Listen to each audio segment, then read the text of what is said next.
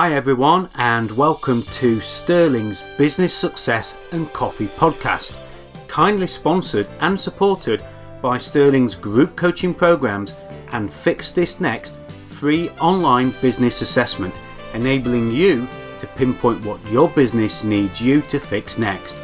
Business tips to help you level up and scale up. Hi there everyone, I'm Simon of Sterling Coaching and welcome to this podcast episode in which I'm joined by Jay Forrester of Custodia. Welcome to the podcast, Jay. Thank you very much, Simon. Hello everyone, I'm Jay. I work for Custodia, I'm one of the directors. We are a cybersecurity group with a slight difference. We believe in relationship above everything else. So our aim is no dashboards. Just talk to a person when you have a problem. Great. Okay. And, we know each other, listeners. We were having a chat before. Jay was a tenant in an incubation unit, I suppose you'd call it, or business unit, run by the University of Lincoln, in which I do some mentoring. So we were having a little bit of a catch up and talking about things in general. And of course, we finished off talking about Apple AirPods as well as we were doing this. And thanks for introducing yourself there, Jay. How long have you been in business? And can I ask, before we get into the questions about coffee, what made you set up the business? What's the reason for doing what you do? We started back in 2017. The business we first started talking about it in 2017. Yep. Myself and my business partner. And the idea kind of rattled around between us for nearly 2 years before we started properly in spring of 2019. Okay. And there were a few reasons. We already worked together and we very much enjoyed working together. Right. The second one was, as we looked around, we were actually looking for disaster recovery products for a client for a different business that we were working with. And as we were looking around, we were realizing there was nothing that we considered completely suitable. It was either we were seeing things that were too expensive for what we term a bespoke product, or we were seeing something that relied on somebody in the business having a second job. So using a dashboard to do the work that we would consider to be the security company's work. And from there, we just realized that SMEs have this real disadvantage. Okay. If you're running a small or medium business, you are offered either very expensive options to get the same security as a large business, or you're offered lots of things you don't need necessarily, like a security operations center, or you're offered a dashboard and said, off you go, do it yourself. Yeah. So we decided to do something different. Yeah. And I'm sure many of the listeners connect with that as well and have gaps. And I think it's important. The reason I ask the question is, because I know you've given me that sort of narrative before, and I think for the listeners, even in your own products, you might be needing to find what that gap is that you're trying to fill. And very often, I've just done a Monday's Moment video. When there's a hole, when there's a vacuum, when there's a gap, there's a need to fill it, and it's luck, opportunity, chance, whatever you want to call it, but it's really seeing that gap, isn't it, and filling the market, which you've done there. That's good. Yes, yeah, and it's we concentrate very hard on 4 essential areas. We don't offer if people need, for instance, penetration testing or security operations center, we have partners we trust to deliver that. We're not trying to offer this incredibly broad jack of all trades. We concentrate very firmly on 4 clear areas. Great. Okay. And we'll hear a little bit more about how people can connect with you too later on. Let's get into the first couple of questions on coffee then. Oh, yes. What coffee are you drinking today and why?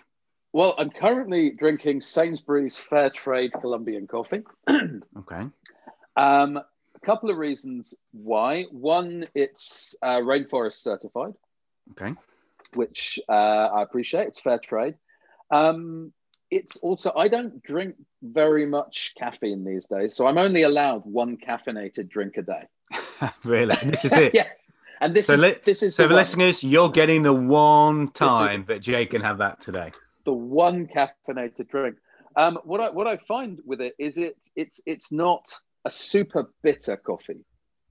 So I drink coffee black without sugar, and I find that some of the very specialty coffees can come across as very, very bitter if they're not sweetened.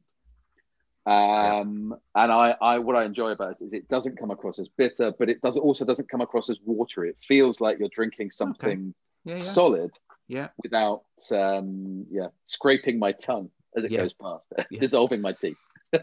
So when you're not drinking that particular coffee, or let's say you're out somewhere special, you've said how you take your coffee, but what's your favorite coffee? Is there a particular blend, a particular country, a particular place where you've had coffee where it's being absolutely superb coffee? Give us an idea of what your favorite coffee is.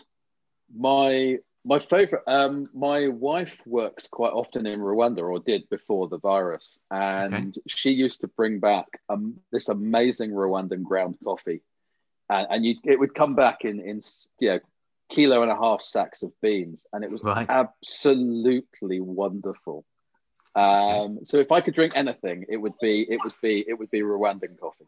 Okay, interesting. So what's so special about it, and what's different about that?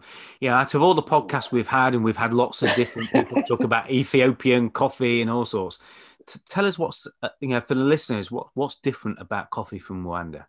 It's how do I put it? It tastes, again, because I'm not a fan of very bitter coffees. It's not very bitter.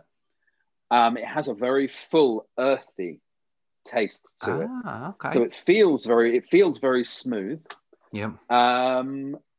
There's something about it. It walks that really fine line for me between not being watery, retaining a full flavor, but not feeling like I need to somehow wash my mouth out afterwards, or I need to make sure, because I really don't like sweeteners.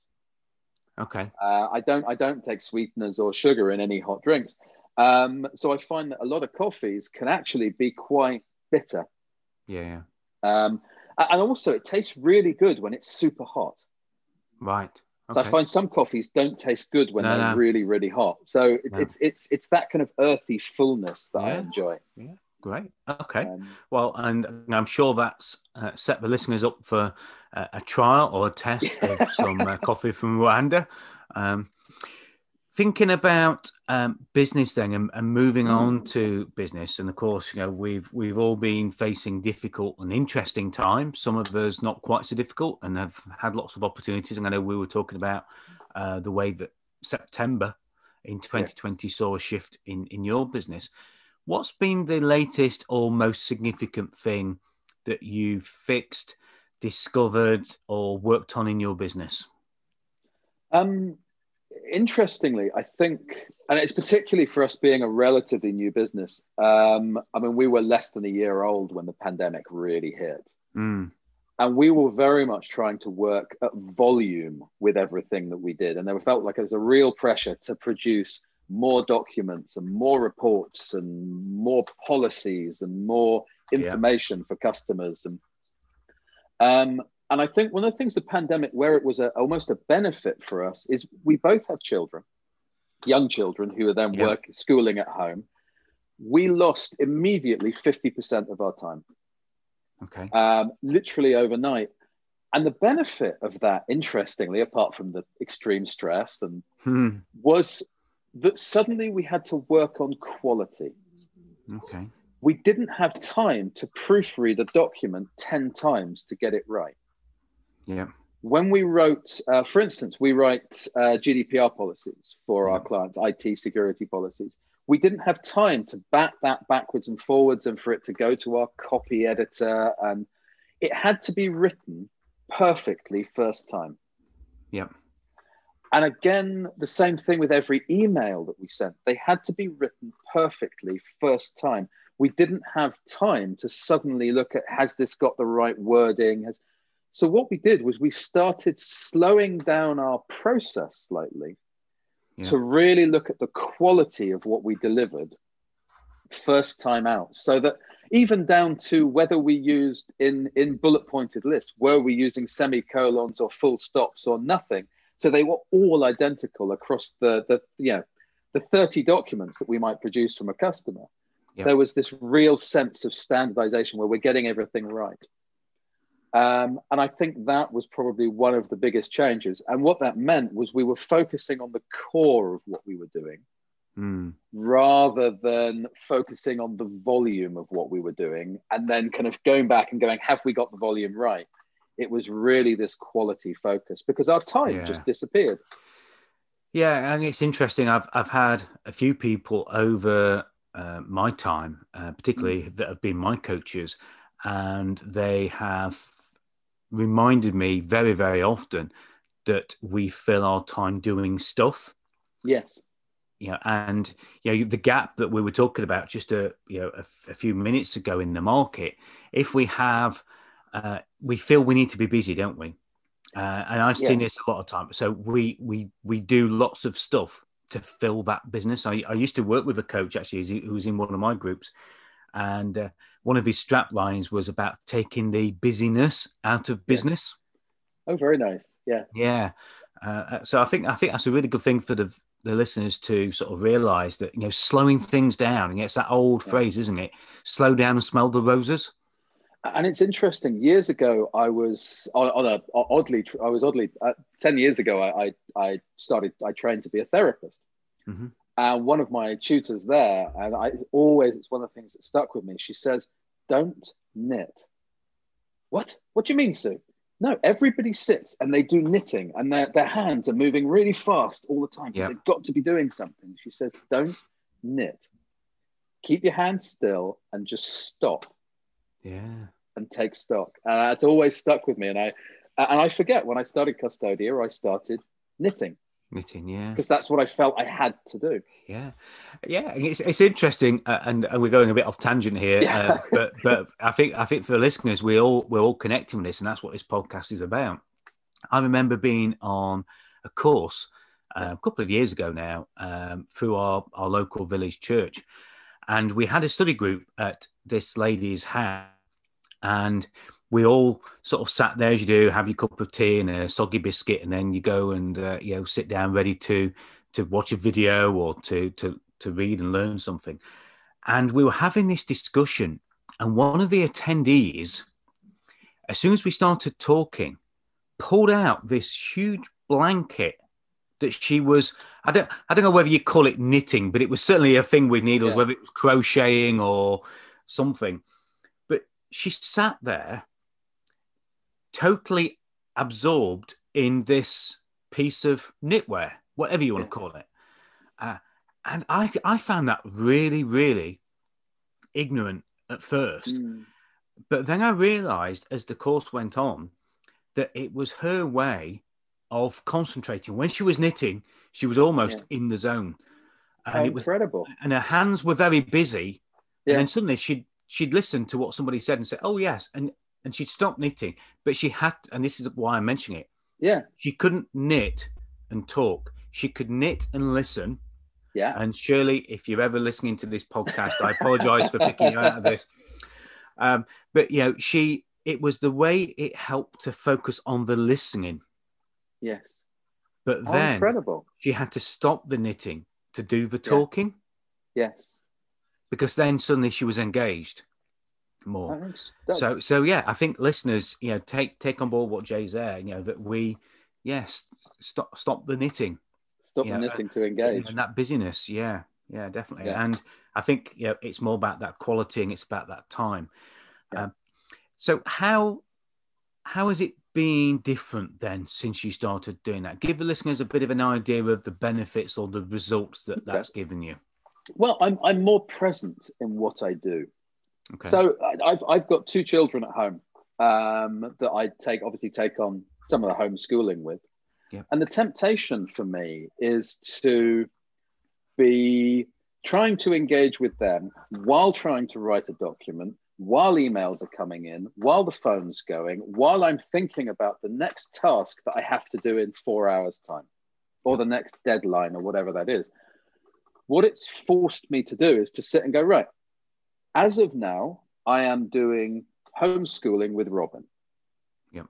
And I'm not doing anything else. And I'm not answering my email. And I'm not picking up my phone. And I'm not worrying about the deadline for this customer. Yep. I am ignoring all of that, and I am doing one thing that's keeping me present. And then when I switch over to doing, right, now I'm going to have an hour doing my email. I will have an hour doing so I am focused on really responding to my emails. And then when I have another bit of time, it might be, we've had to change all of our GDPR policies for all of our clients, have to change over at the start of the year to UK GDPR. Yep. I will focus on that and nothing else for the time that I've set aside. And when I get to the end of that time, I'll record where I am and I'll stop so that I'm constantly present for the next task. What I kept finding is that even when I didn't have the kids at home, I'd be sitting in the office and I'd be, right, I'm just in the middle of this document. Oh, an email's come in. I'll quickly answer that email. Yeah. I'll go back to this document. Oh, actually, there's something I've got to do for that client. Right, I'll just go and do that. Then I'll come back to this. And what it meant was that my volume was very high, but my quality was quite low. Okay. And I think the change I'm now finding is that by really focusing and planning everything in for a day, and really, when I am doing a task, unless the house is on fire or a customer calls with an emergency, I am on that task. My quality goes right up. Okay. And in fact, because my quality goes up, the amount of time that I spend on each task goes down. Because I'm not having to revisit and go, right, where was I? How was I doing that? Where had I got to? Oh, I made that mistake because I was writing too fast. And I think for many of the listeners and for you as well, what I'm hearing you say there is that if the quality is going up by working on that one thing and being present, and the quality is going up and the time to produce that is going down, actually, that's a good formula for scalability as well, isn't it? Because what you're doing is you're creating room for expansion. You're creating room to do more, not do more stuff and busyness, but actually do more stuff of high quality. And it was, in fact, one of the things that came home was over the weekend. I was, last week, I had a lot of work in the house to do. So I worked across the weekend. Now I expected to work full days, both days. I very much task focused on one important task on Saturday and finished it, which meant that I could take half of Sunday being back with the family and not working. Great. Because the amount of time I expected something to take, it was just faster. I had no interruptions. I sat. And after 8 hours, at the end of which I realized I had actually virtually finished the thing I needed to do across the whole weekend.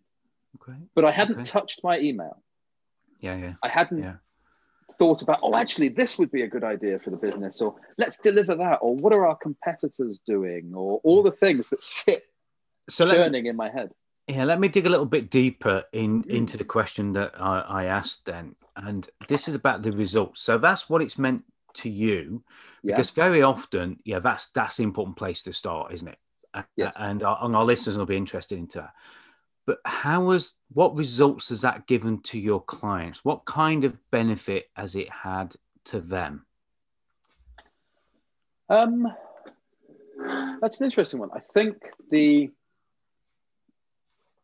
biggest one, I don't think our clients will, and I think this is important because we're a business that should be invisible to our clients. Mm-hmm. So everything we do, we just take care of a bunch of stuff. And if it works, they never notice that we exist. Right. Is the ideal. And that means that their networks aren't being hacked. Their security isn't being violated. Their staff are trained and are just getting on with being secure. So I think what it's come back to us is we have seen, for instance, if we write training guidance notes, for instance, we will have less questions coming back about those notes, for instance. Right. So it's, in some ways, it's meaning that our clients feel very focused upon, we are there for them, and they can feel that by the fact that we're invisible, that they don't, the fact that they don't need us, if you see what I mean. Yeah. Almost. But I think you've said something absolutely vital there. And a lot of clients will be starting to squirm a little bit in their seats when they're listening to that and they're talking about the fact that your clients see you as being invisible. Because I think for many business owners and people in business, that's a worry, isn't it? That if you start to become invisible to your clients, do they lose the perception of the value that you offer? And at some point, they have to pay a bill and they think, why am I paying for something that I didn't see? And, we perhaps all have that through insurance. But you said something really, really important there that I want to pick up on and make sure the listeners picked up on as well. The clients need to feel that you're there. Yes. So you don't have to be in their face. You don't have to be reminding them, but they not only have to know that you're there, they can feel that you're there just by a presence, not by physically seeing you all the time or having to reach out to you all the time. And of course, for some businesses that will be important, but for a lot of others, if you feel, I'm using the word feel there, but if you have a client that you are starting to feel a little bit invisible and you're starting to get a little bit worried about that, listeners, try to do what Jay has just recommended there and get it so that your clients feel that you're there. Very often, as individuals, when we are in trouble, when we have an issue, when we're walking around in the dark, you just get the sense that either something is there or somebody is there. It might be as I walk to the bathroom in the middle of the night, I've got a bit of a sense of where the furniture is in the room. So I get a sense of what's there. Similarly, when you need people, you need to know that friends, your support people are there as well. So it's having that feeling, isn't that sense that people are there as well. One of the ways we because of the nature of our business, we audit people's businesses for security and data protection compliance all the time. So one of the things that we do is that we do a constant re-audit. So every 6 months, we have a datum where we spend 3 to 4 hours with the client going back over where they are.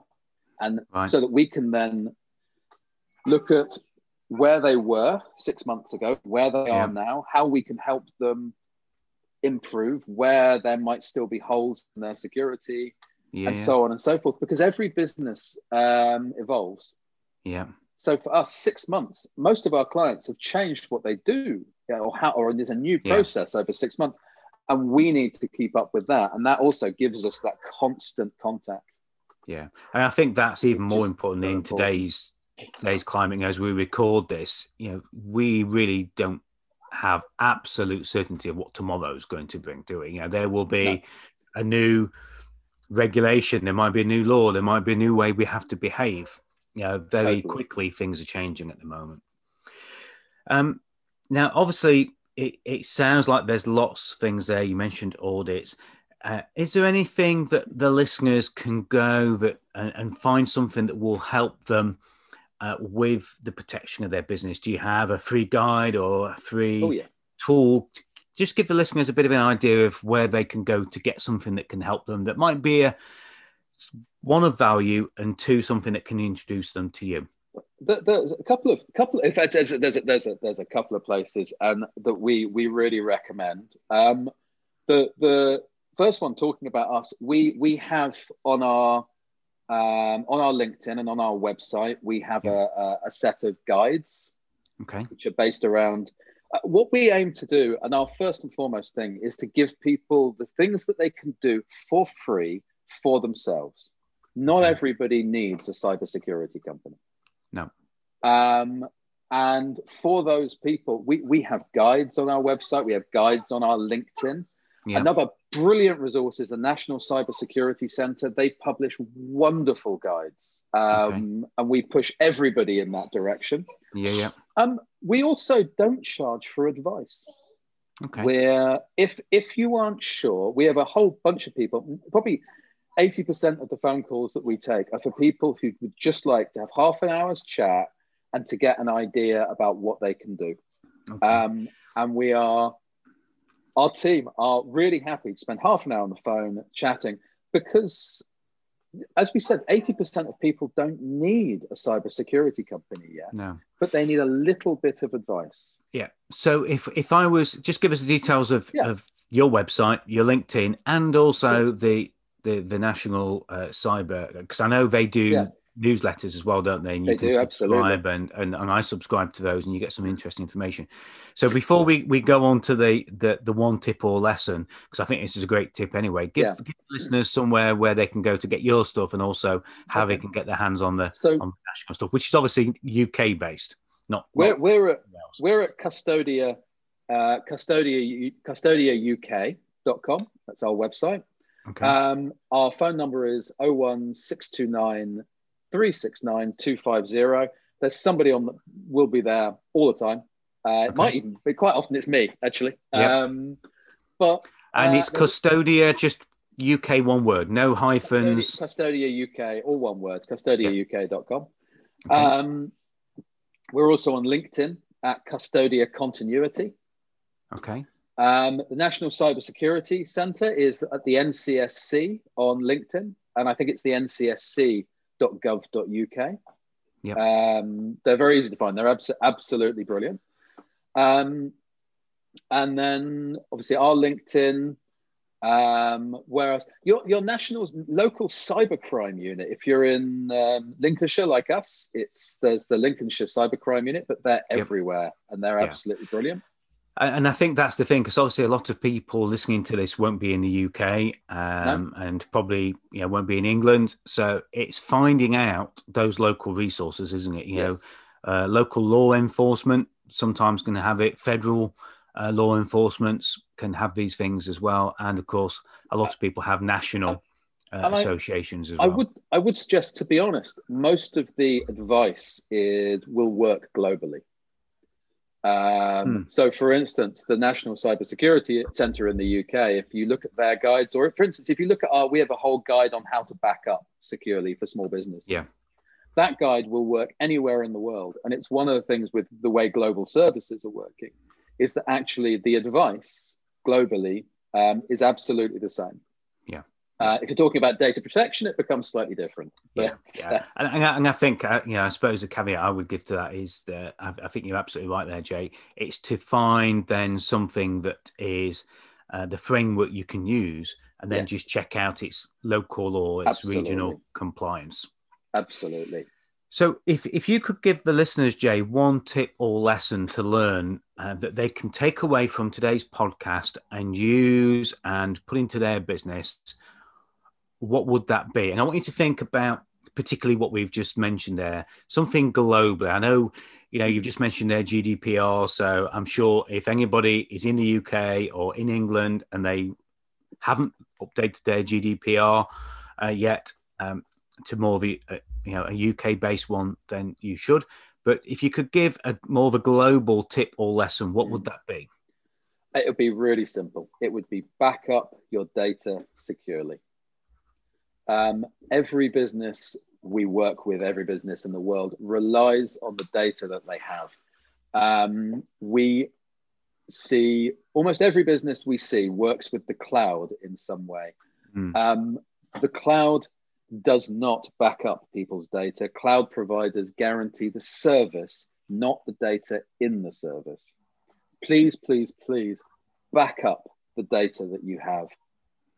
We have so many companies that call us saying, we've lost all of our data. How can we get it back? And the answer is, if you don't have a backup, you can't.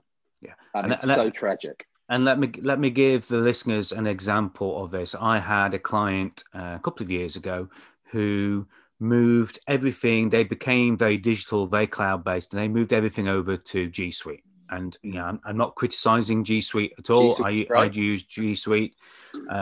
Some people might not.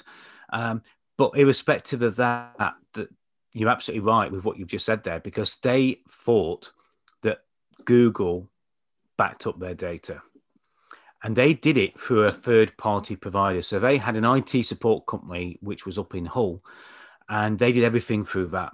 And they had a fallout with this IT company. And they stopped paying for their service because they thought they could just go to Google and pay for it themselves. So they fell out with the IT company and they stopped paying the subscription to the IT company. So the IT company stopped paying the Google for G Suite. And their data went. It's tragic. And they thought, well, that's okay. We'll just give Google a call. We'll give them our Google email account and we'll just sort it. Yeah. But Google don't talk to people unless you're over a certain size anyway. So you have to do it via chat. And Google said, it's not our responsibility to back up the data. It's your responsibility to back up the data. Your provider stopped paying for the service. Therefore, we removed your account. And they'd given the provider, I think, in fairness to Google, they'd given them about 3 months worth of, are you sure? You do know your data's going to go. They held on to the data, but eventually it just went. I mean, there was a huge one recently, Adobe Lightroom. So most professional photographers were using Adobe Lightroom. This has happened 2020 to store all their photographs. Amazing resource. It's a brilliant platform. We use the Adobe suite as well. Yeah. Adobe did an upgrade to Lightroom and it wiped every single stored photograph in everybody's Lightroom accounts. They updated the databases and it wiped everything on the servers. And there were a huge number of photographers whose business relied on this. We said to Adobe, well, where's our material? Adobe said, I'm sorry, we provide the service. We don't deal with the data. Yeah. So everybody's archives, everybody's current projects, all gone, not recoverable. Yeah. And that was purely because Adobe were doing a software upgrade, which they're mandated to do. And everybody lost everything if they hadn't backed up. So that one thing. Okay. So a great tip there, listeners, to make sure you're backing up the data wherever it is, whether it's on your machines, whether it's in the cloud. I just want to ask you one thing, Jay, because this has always been a pet problem of mine. In all my businesses I've had, in the construction business, I had servers, I had those little tapes that you used to put in, I had RAID drives. Yep. I've done all sorts of things, remote backups done by our IT. Yep. And one of the things that always let businesses down that I had, and I'm going back a while ago now, was that the backups were being done, but the restores never worked. You have to test. We test with our clients every 3 months. Yep. We spin up a secure server. We restore all the data that we hold for that client. We stick it on a server as a file, as an accessible file system, and we give them a week to look at it and to use it. And so they will look at that and go, yes, that's great. You have to test your restores. Otherwise, if you don't test, the backups don't exist. The other thing I'd say about backups is not only to test, but also to make sure that you have a long retention time. So we keep 365 individual days of backups for every client, because it's not just losing the data catastrophically. It's also what happens when an employee leaves in March, you wipe their laptop, you get round to September and go, oh God, they had a file I need. Yeah. Oh. Yeah. So we have clients who come to us and say, we lost a file from last year. Could we have it back? Yeah. We go back to the date. There's the file. We send it over to them. It's nice and easy. And I would say it is one of the reasons why it's worth having somebody else, an actual human being, managing your backups, because then it can be a two-way conversation about what's important, what isn't, where it's kept, how it's backed up, how it's restored. And I'm so glad you said that. And for the listeners, that is so important. And everything I've got is Mac. Again, whether you like Mac or PC is personal preference. But I know I always put my stuff into iCloud, and I store a lot of my stuff in iCloud. And one thing I have done several times, and I've got a Time Machine capsule that I back up onto as well. Since having Mac, I've never had a restore that hasn't worked. Yeah. And the only reason, listeners, that I've tested it isn't because I've done it purposefully. It's usually when I've purchased a new device. And you get a brand new device and you can just transfer it across. You can migrate it, can't you? Absolutely. And it is so important. I've learned that over the years. Having somebody do your backup, having a software do the backup is crucial, as Jay has said. But listeners, if you don't get it restored and test that restore, then you're paying for something that you have no idea that it will work. And I can tell you, having sitting there blue screened, you get a company in, they restore your server to its functioning, but they don't put the data on it. And then you find out that everything's gone for the last week or something like that. Nothing worse than that. So test your restores.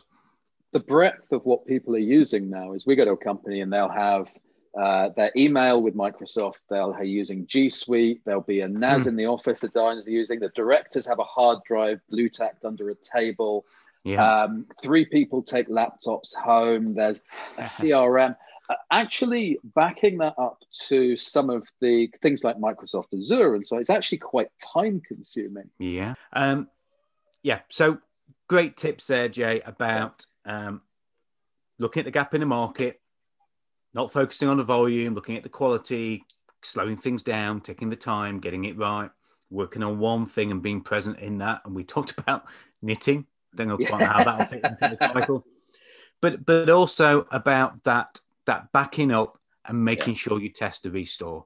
And just because you've got a list of files that you can see doesn't mean those files actually work. And I think we'll leave it at that. And I think that's a really important things for businesses to take away from today.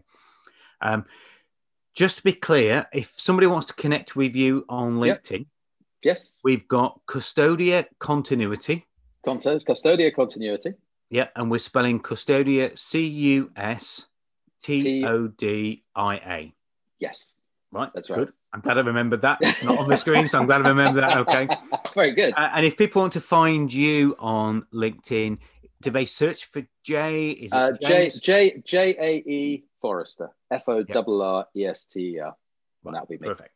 So listeners, go out there, get some of those free guides and take advantage of what Jay offered. If you want to chat and you just want to bounce a bit of an idea around and get a little bit of advice, I'm sure, as a one-off fair use policy, reach out to him and message him on social media or on the website. Our team are always, in fact, our team like to talk a bit too much, actually, but seriously, people want to give us a ring, just get some advice.